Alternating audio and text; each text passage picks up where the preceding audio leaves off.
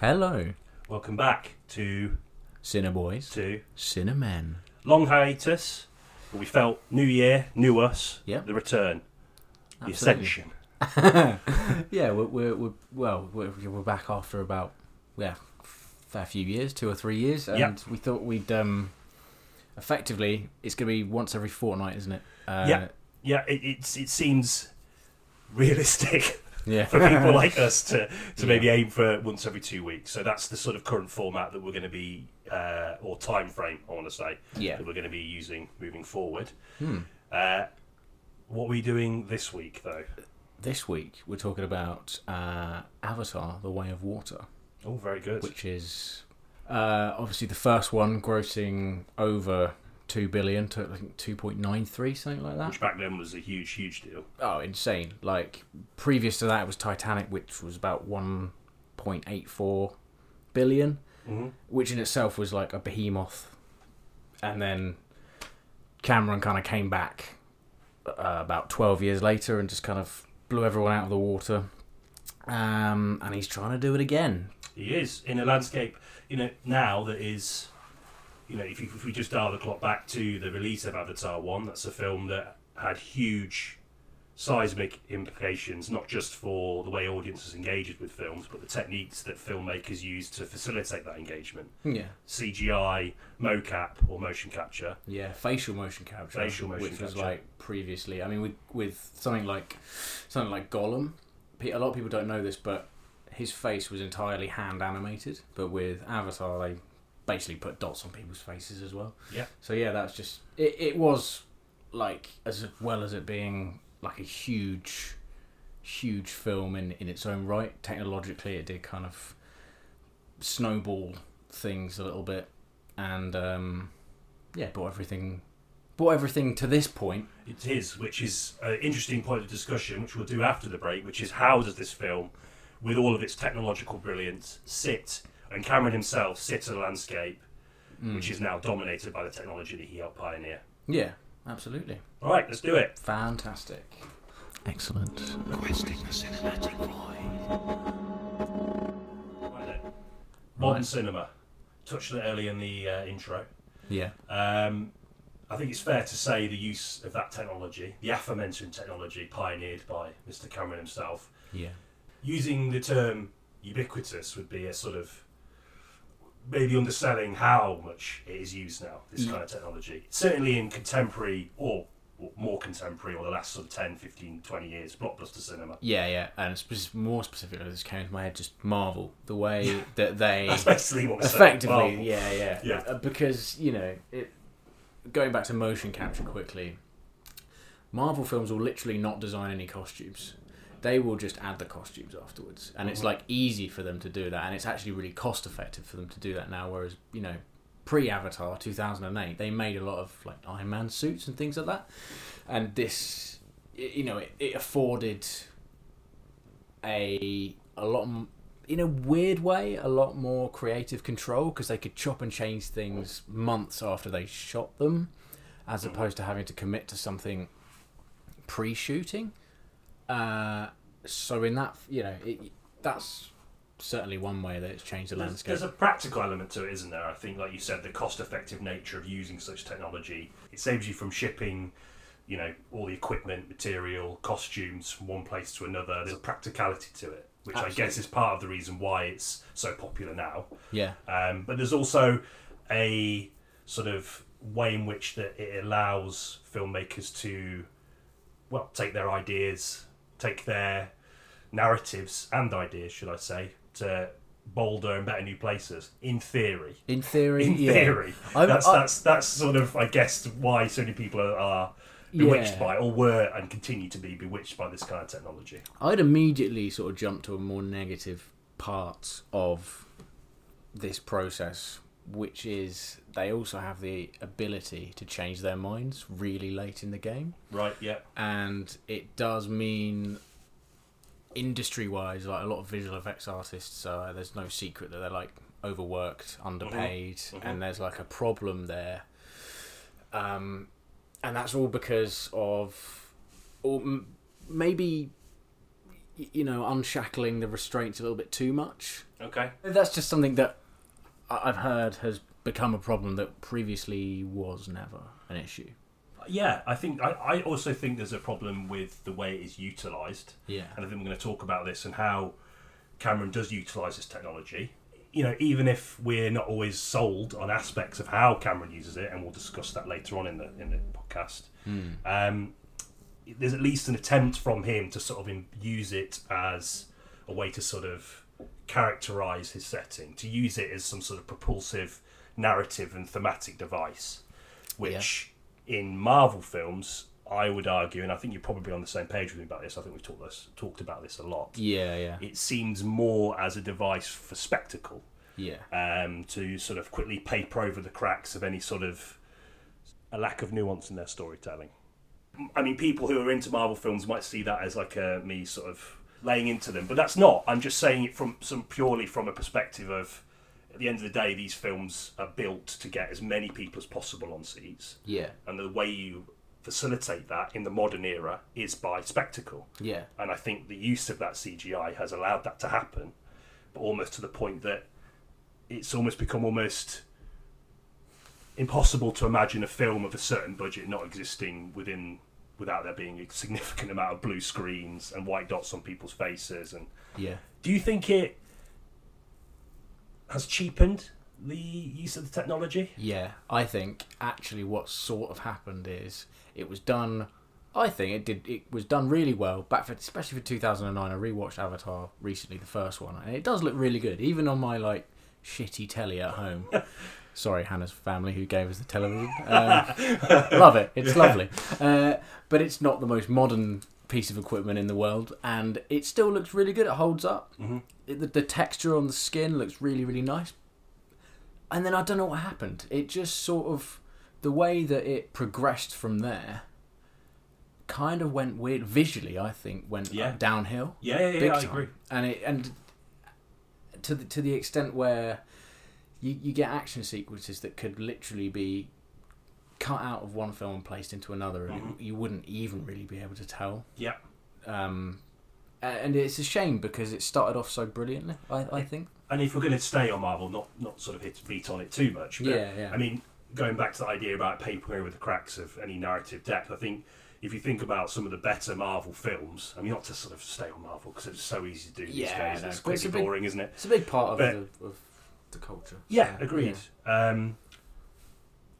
Some of the better Marvel films suffer for it. Yeah. The endings of every Marvel film has to have this explosive, and I almost feel like that technology facilitates that kind of like filmmaking by committee, approach to narrative. It almost always impacts those films negatively for me. Yeah. And that's why so many people, filmmakers included, are going back to more practical methods of special effects, which seems to have had a bit of some kind of revival, hasn't it? The last sort of like 10 or so years, people seem to be using it almost, as I think you said before before we started recording, so it's clear I'm not stealing it from you, this idea from you, but it's almost like a marketing trait now to say, we're using practical effects again, we're using puppetry or animatronics or makeup, where CG would probably be the better, faster, quicker, cost-effective option. People are still reverting back to that. Do you think it's because of the ubiquitous nature of it, because of films like Marvel, because of like Dwayne Johnson action films? Do you think that people, or maybe smaller groups of people, do you know what, actually, I've had enough? I think so. Yeah, I think it's effective. There's a kind of fork in the road in terms of audiences, because I know a lot of people who are like big fans of big action blockbuster spectacle. Of course, yeah. And that's done well, they're great. Yeah. Of course. But we're not ragging on, I just want to make that clear, we're not just ragging on them for the sake of it. No, of course. But there's a reason. Yeah. And the other split, and I do mean a split as well, it's not just mainstream and non-mainstream audiences. It's both of them are mainstream audiences, and the other side of that is people are very keen to move away from wanting to watch the same chase or the same finale every single time they go to the cinema.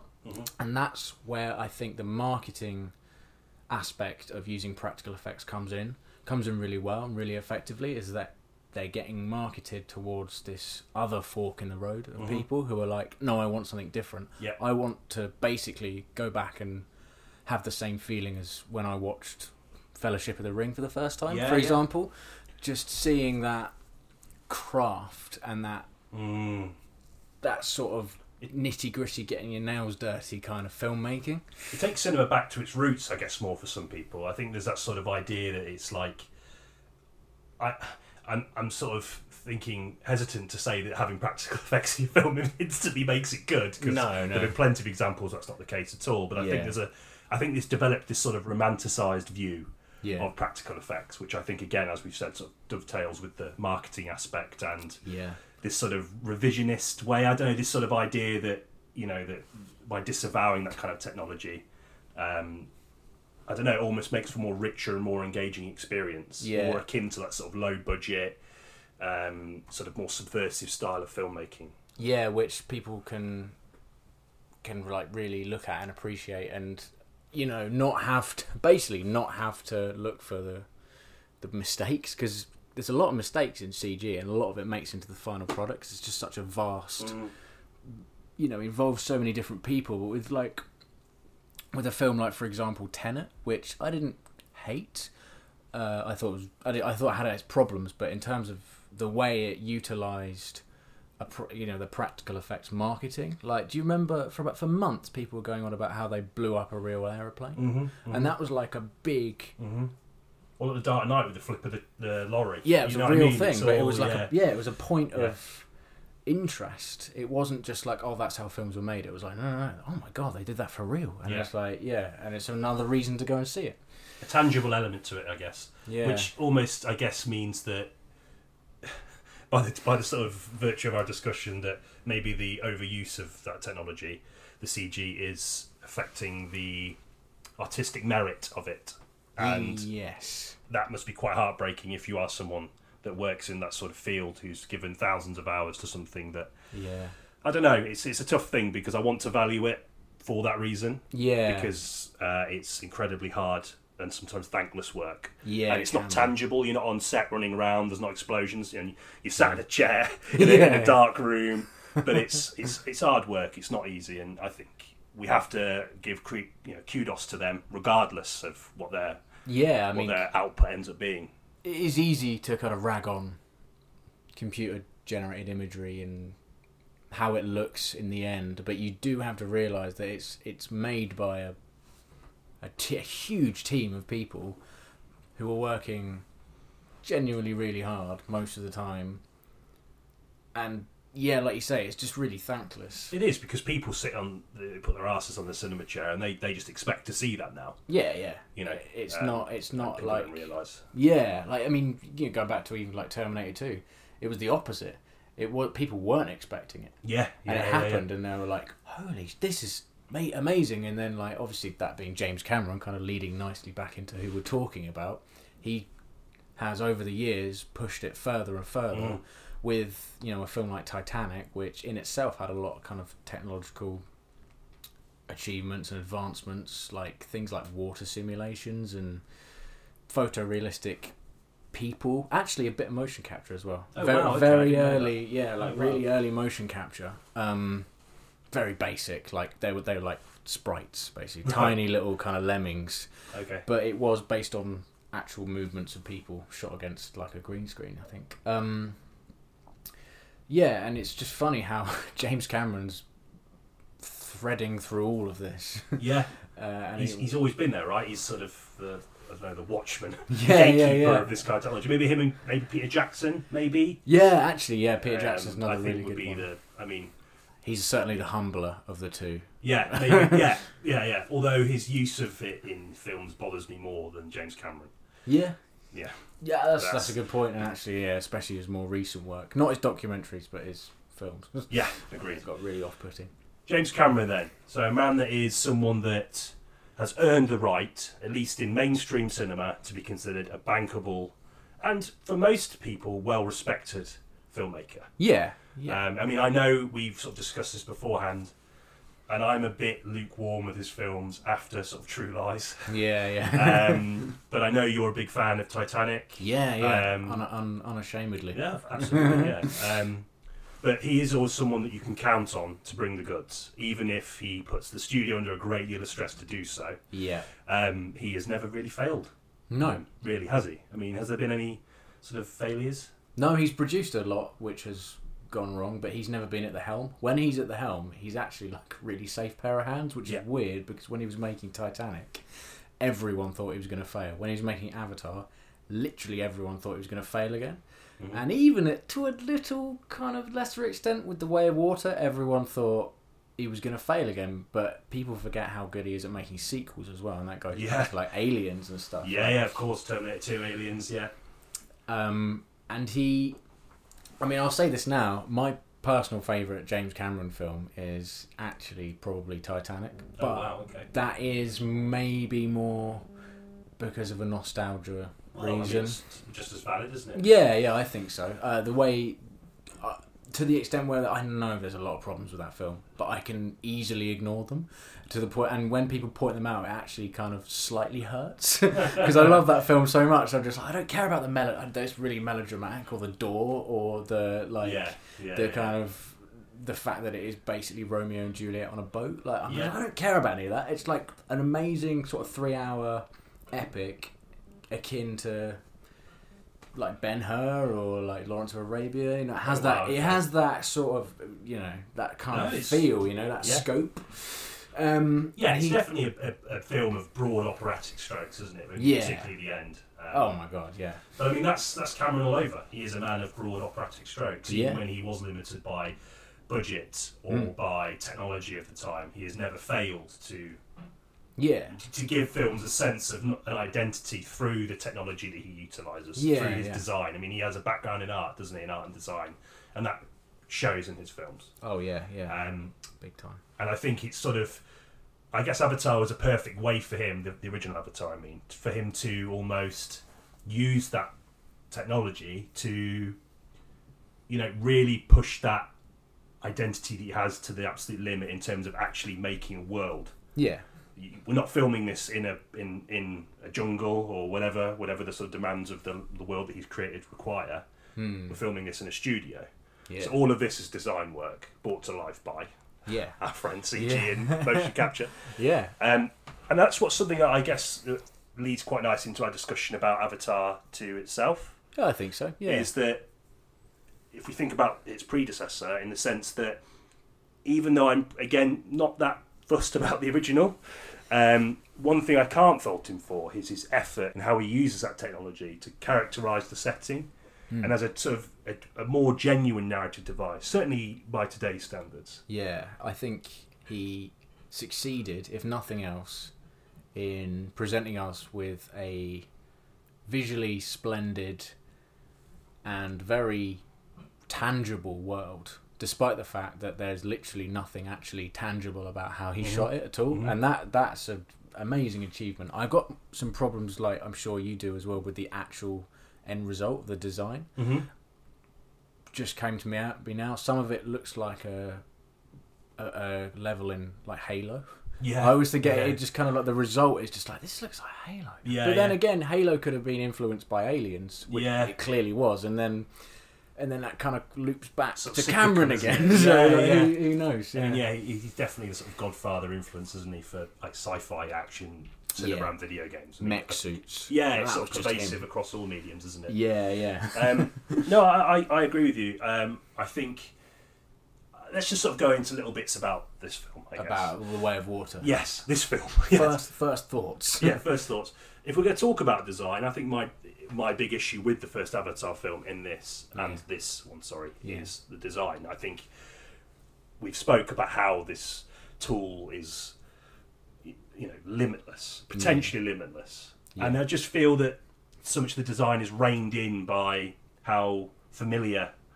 I know this is probably a bit of a sort of a minor critique, but it's like, I don't know, if you have so much freedom, why do you just like make a whale with two, you know, it's got 4 eyes now instead of 2 and an extra flipper, and he's really good at maths as well. You know, like, I don't know, like, I'm just not sure, like, if this design work, is it for thematic intention to sort of like establish a thematic link between his real world concerns about environmentalism, the destruction of indigenous peoples and populations and cultures? We'll come on to that later. Yeah. But I don't know, it just feels kind of a bit limiting that he would sort of ground it somewhat in a sort of fairly familiar design, with fairly familiar design choices.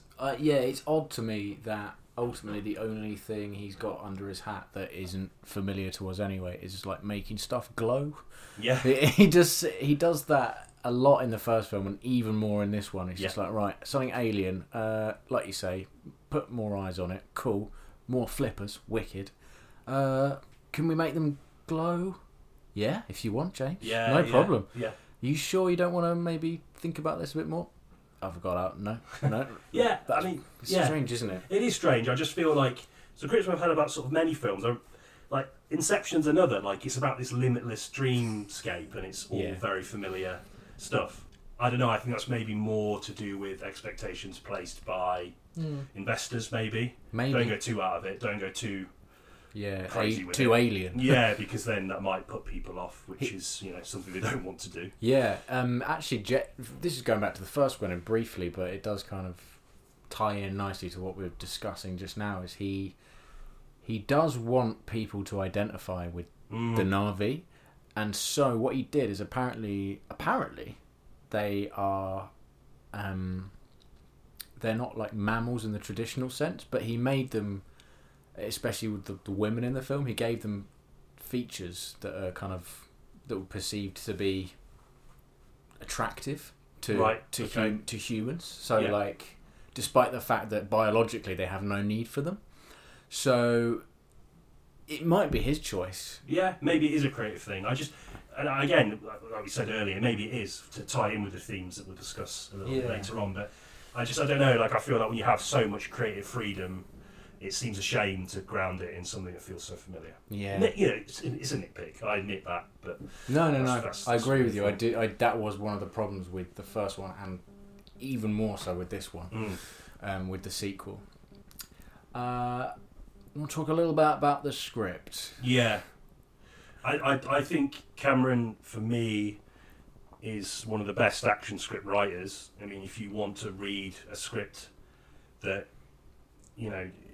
unfolds the story perfectly by using dialogue as like a device, as a sort of propulsive narrative device. I know people thought that's what it's supposed to do, but someone that is just a master of it. If you just read like the Alien script, for example, it is just so taut and well written and concise, but at the same time it has so much in there to unpack.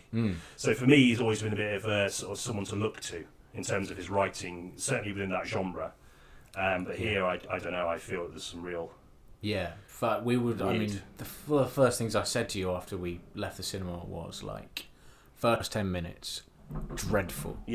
From a script writing perspective, just awful. I think... Should we... probably best to have discussed this before, but should we just warn people there might be some spoilers ahead? Oh yeah.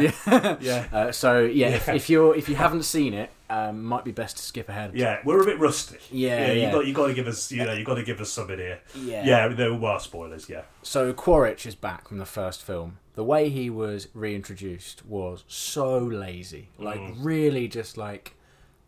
Why that? He doesn't need to be back either. It could have just been someone else that would have served the story exactly the same. He wasn't the best thing about the first one either. He was just like a kind of muscly marine, which Cameron does well. Yeah, he does military grunt thing better than probably anyone.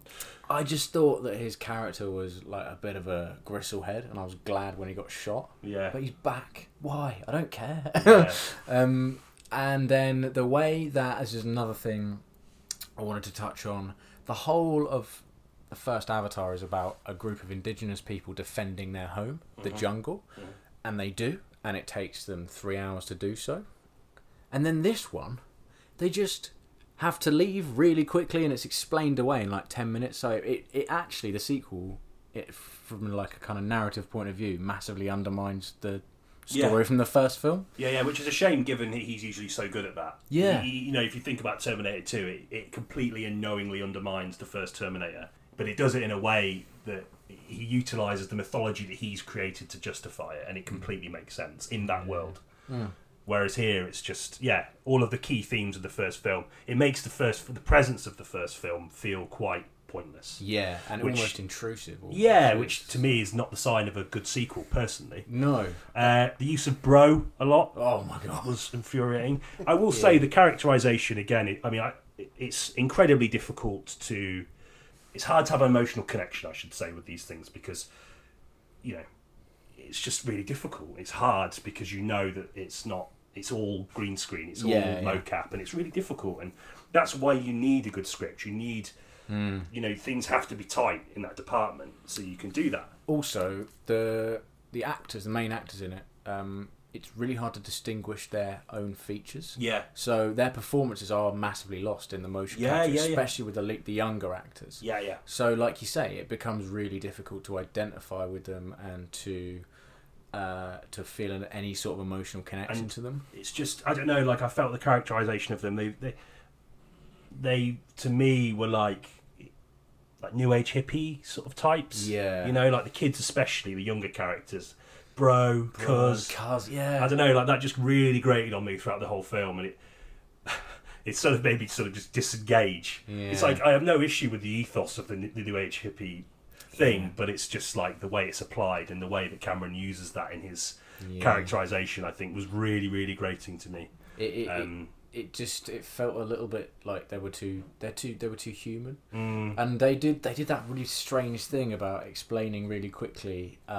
Oh, by the way, they're not speaking English, and they just faded out the subtitles. Do you remember that? Yeah, it's like what? Okay, and as I get, it's just the first 10 minutes were just so lazy. Yeah, it was so poor. Yeah, it did improve to an extent after that, narrative wise. Yeah. It did get better, and it wasn't ever, I think we can both agree, that it wasn't boring.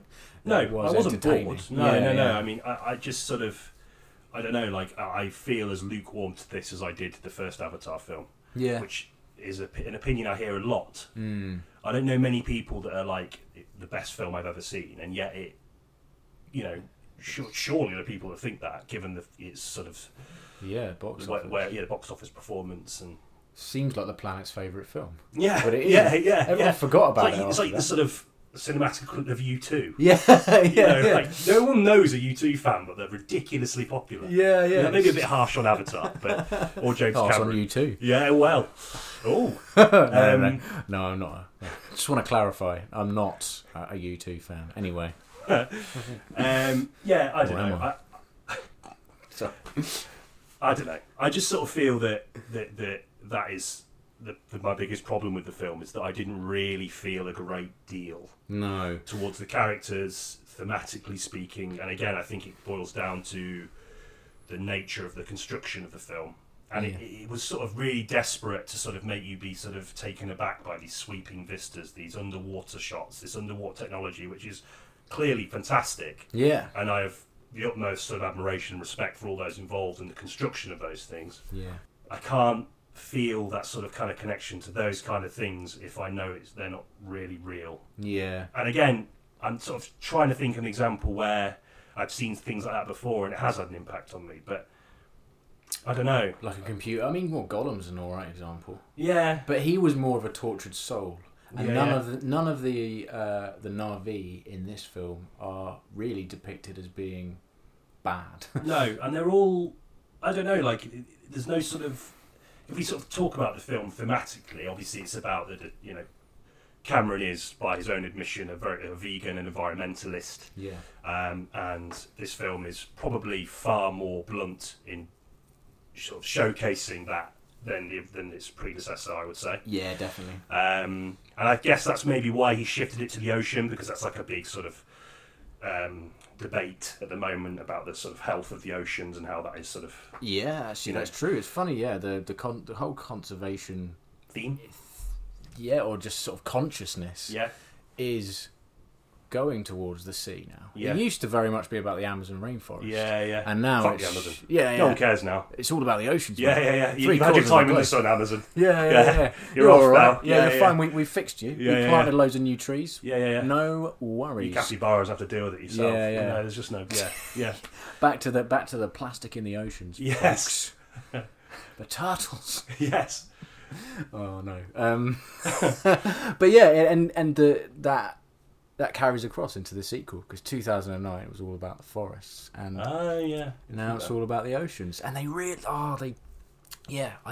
which is probably one of the reasons why he very quickly made them leave their original kind of home and no, go to the reef people now. I mean, it's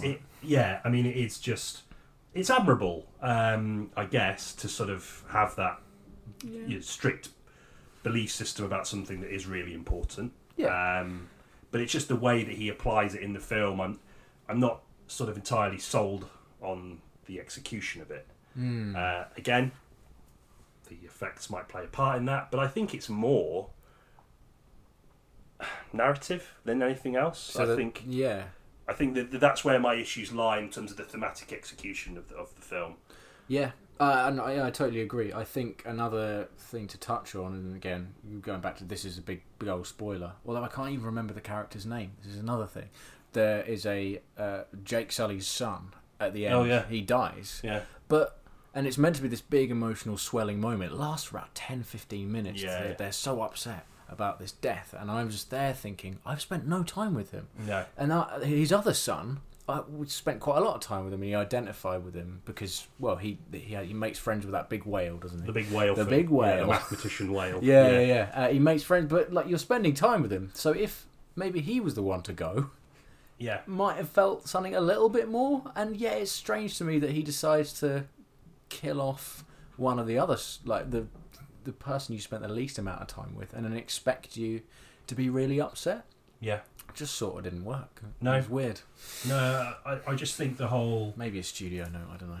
Yeah, well, quite possibly. I mean, I guess if you're going to spend time with an arc of a young Na'vi fella finding himself by hanging out with a whale. Big whale. I guess you probably don't want to kill him off. It's probably...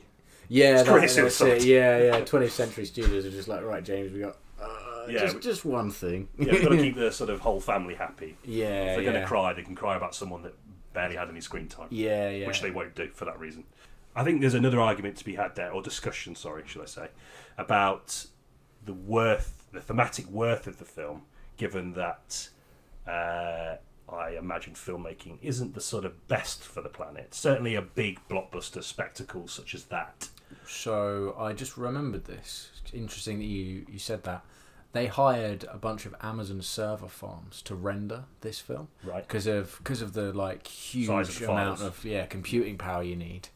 They're going to need some big old warehouses with like walls of computers to render all of the frames. It took about, I think, something like 8,000 real-time hours to render one frame. Obviously, if you sort of take all that data, shove it into a big render farm, it'll turn into about an hour. But that, I mean, I'm assuming that ain't good for the planet. And this is the thing. I mean, it's an interesting thing to touch on, and I guess it's sort of, you have to sort of preface this by saying I feel like, and with myself, we're all. Say myself and say we're everybody. Yeah. But I think in the Western world, by the virtue of your existence, the things you take part in, you're a hypocrite. Yeah. Oh yeah, I'm massively hypocritical. So it's not us saying that we're sort of completely absolved of this, and we're not necessarily attacking him for at least having the desire to do this, to bring these themes to light. No, it's more just that, given that blockbuster filmmaking is a mammoth task that requires a lot of resources, a lot of which I'm not sure how much. I mean, I don't know. Knowing him, not knowing him obviously, but knowing his sort of his moral compass and the things he cares about, maybe that was a consideration. Yeah, maybe it was, but I don't know. It just doesn't sit well. Yeah, it's strange to me to have it sort of shoved down my throat. Not that it shouldn't be. Maybe it is something that needs to be kind of brought to the forefront of culture. And in fact, it definitely does. But at the same time, it is just like, well, what are you actually doing? Are you taking part in some kind of green filmmaking initiative? I don't know. I haven't heard anything about it. And you'd assume that if they did, they would brag about it. Yeah. Because it's a big thing. Yeah. Spider-Man, the Amazing Spider-Man 2 did. And I remember that being all over the marketing for it. Was just like, hey, this was like a zero emissions film. Everything that we... and then I don't really know what happened to that. But yeah, strange. I think it just sort of... I guess it sort of speaks about what we want from mainstream films. I mean, do they have the power to do that? Not only because of the potential for contradicting oneself, given the size and scope of the process of making the film, but also our audiences or mainstream audiences, which would encompass a wide scope of people of different lifestyles, beliefs, experiences, etc. Are they really going to be as moved and impacted as much by a film like this to make positive changes? Yeah. Stop them from putting their sort of cans in the non-recyclable bin. You know what I mean? Like, I don't know. Like, I often think, when I think about film's impact, it's sort of, I think as a viewer, I sort of feel guilty of these sort of temporary moral realignments. Yeah. You know what I mean? Where you sort of come out of a film and think, I'm going to make this positive change in my life, and I'm going to forever accept. Yeah. And then 2 weeks later, you don't even realise you're doing the exact thing you said you wouldn't do. Out of convenience, or because you're not in the right frame of mind, or I don't know. This might be getting a bit too deep, but I just think there's something to be said there about the impact that film has on us and our sort of moral compass and our behaviour. And I think it definitely can do, and definitely has done. Yeah. But I think the more money that's invested in a film, the harder that is to have a lasting impact on you. Yeah. You specifically. No, but I think that's an interesting point that's worth at least discussing, which we have done. Absolutely. One other thing, I kind of feel like I'm reeling off things that annoyed me about this film. One more thing that annoyed me, that weird yellow goo that they got out of the big whale. Yeah, the big whale. Yeah. And the explanation was that it makes humans immortal. Yeah. What? Yeah, or some aging thing. Yeah, I don't really. Why? Just explained away. Yeah. I tell you what, this is just something that's just come to me, but the writing was almost Batman vs Superman bad. Yeah. In terms of the way it just explains away these obviously quite important things, because the whole reason for the sort of whole reason for the existence of this sort of crusade to another world is not only because Earth's dying, obviously that was going to be the case, but also that so we can harvest some yellow fluid from sort of like whales that can compose music and solve algebraic expressions. I don't know. It just doesn't seem, and it's explained away by Jermaine Clement, which was a weird sort of cameo for him. I mean, no disrespect to him. I mean, you take the jobs where they come, don't they? But, it was odd to see Flight of the Conchords man in the biggest film of all time, as a marine biologist. So strange. A lot of points in this film were just like, this needs to happen, therefore we need this. Okay, let's make another reason for why humans are. I wonder how much of a criticism that is, because I guess like when you're writing a film like this, obviously a lot of the time the sort of mechanics of why things have to be a certain way are going to be pretty obvious. Yeah. But I guess even by their standards, it's still too obvious. It might have just sort of slipped through the net because they had a lot to think about, I guess. Yeah, and they were just like, that's true. Let's hope no one talks about this in a in a small room in England. Shit. What else? Okay, something that I did think was quite impressive, and I want to proceed. I want to kind of preface this by saying, on the whole, I didn't like the high frame rate technology. Yeah, I thought the same. Yeah, it took, like you said to me, it took you out of it. Because it is jarring. It's like you're seeing it at regular 24, you see all the motion blur, and your brain is kind of hardwired into, because we're sort of predators. You need things that move, like your eyes trained to kind of look for inconsistencies. Once they get underwater, I actually thought it was quite good. I was like, okay, this makes sense. Yeah, it worked, but they used it too much at the start. Just don't. I can't go about that opening was. There's an attempt in the opening, isn't there, to sort of anchor in the themes of family, which kind of run underneath all the more important environmental stuff. Yeah, and the family thing. Yeah, maybe in like sort of Cameron's eyes, it sort of interacts nicely with the more broader sort of themes. True, it's a universal thing, isn't it? It is. Family. That's why. I mean, he's probably thinking, Christ, this film needs to do well internationally. Yeah. So put something in that everyone, no matter where you're from, is a part of, whether you like it or not. So I get why he put the family stuff in there, but at the same nauseating. time, I think it didn't.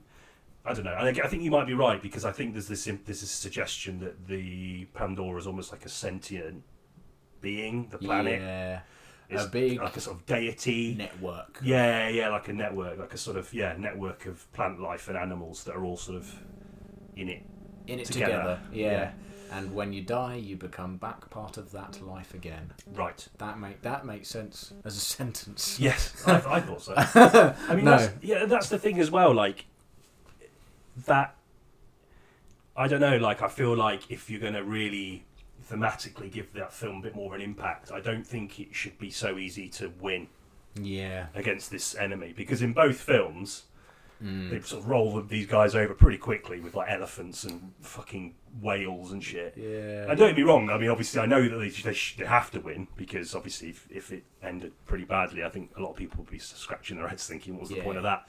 Wouldn't have as much money, that's for sure. But again, I think I touched on it earlier, but that lack of sort of risk for the characters, for me, the lack of risk for the planet, I don't know, it just didn't sort of sit cohesively the narrative, or indeed the sort of thematic intention for me. Yeah, so all the humans are really tiny, aren't they? So, so it is like you would. Again, I'm sorry to kind of paraphrase you earlier, but you just said that there was no peril, which was true. There wasn't. No. They were just bugs that to be squashed. Human being. There was no kind of nuance to them.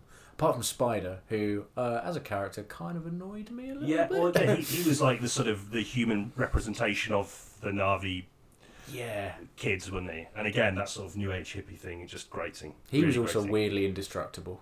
Yeah. His like just rolling down the big boat thing at the end and just kind of getting bruised and battered, whereas like other humans are just kind of like flipping off the side of boats. Yeah. I guess that's sort of part of the parcel of the blockbuster, though, isn't it? You have to accept that some characters are more robust than others in order to facilitate grander narrative designs. Okay, good. So overall, lukewarm at best. Yeah, I've been a bit harsh, because I did ultimately. It is entertaining, and it is very big, bright, and colourful, and is like a lot of people have kind of described it as a bit of a tech demo.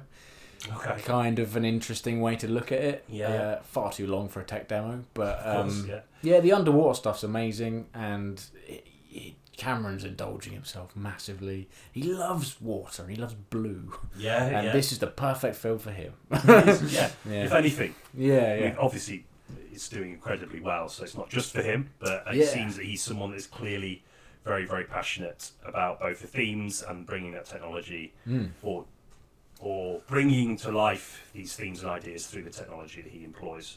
Definitely, And standing currently at? It's grossed worldwide 1.401 billion as of the 2nd of January 2023. There we go. My God, it's gonna be alright, isn't it? I think it's safe to say that we're going to be seeing a few more Avatar films. Yeah. Because one thing audiences like is repetition. Ooh, yeah. Some kind of consistency. I mean, Marvel, ragging on Marvel again, but Marvel's whole structure is built on that. It's familiarity and consistency with the themes, ideas, and execution of those things. So it's like when you go on, if you've ever been on holiday and you find a restaurant you really like, and then you go to another one and it's not as good, and then you end up just going back to the same restaurant again because you're just I want to go back to that first one. It's like that. It's the same kind of innate human desire and kind of finding comfort in repetition. Yeah. So moving forward, what is the legacy, do you think, of these films? What do you think Cameron can expect in terms of, because we've talked about technological brilliance. We've talked about Cameron himself and his legacy that he will leave on the medium. But what do you think? I mean, because we were joking about this before when we came out of the cinema, but the only thing I can think of that Avatar has given legacy to is the porn industry. There's so much Avatar porn. Yeah. Not that I've looked. No. I haven't, honestly. Just heard about it in an unrelated article. Yeah, someone was saying about it. And wow, okay. But that's strange, because I remember when the first one came out, there wasn't even that much merchandise. No. There was like a pair of pyjamas I saw once that had like Avatar on it. I was working in BHS. Nobody bought them. And they went off the shelves really quickly, and that was it. I was just like, all right then. I guess the Avatars come and kind of came and went. This is what I'm trying to piece together about the film, because like it's performed so well, and yet it doesn't have that sort of, I don't know, like it doesn't seem to have the sort of, like, it doesn't live rent free in many people's heads. No. In terms of like how they would, if they talked about some of the landmark moments within cinema.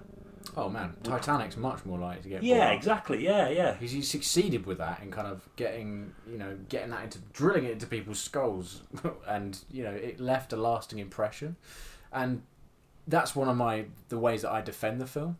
Is I'll just say like, well, it's clearly everyone's favourite film for like a year and a half, and it's just you can't stop it. It was like a kind of unstoppable force. I remember that. Was it 97?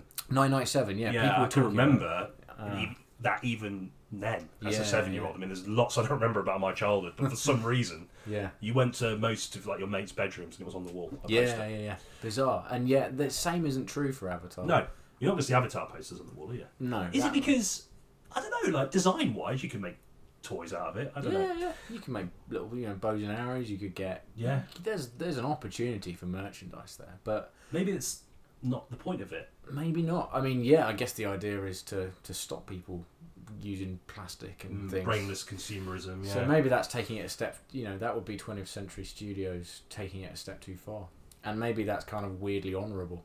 But or is it because people watch it, clock out, think that was all right, and then go and get on with their lives and don't? It doesn't. Yeah, It doesn't that's true. Interesting. Strange. Right. Questing the cinematic void.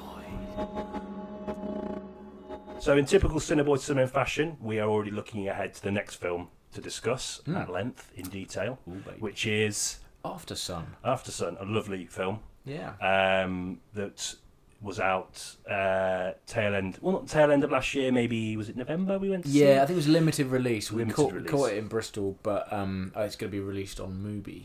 Indeed it is. The 6th of January. 6th of January. I was balled up. 6th of January.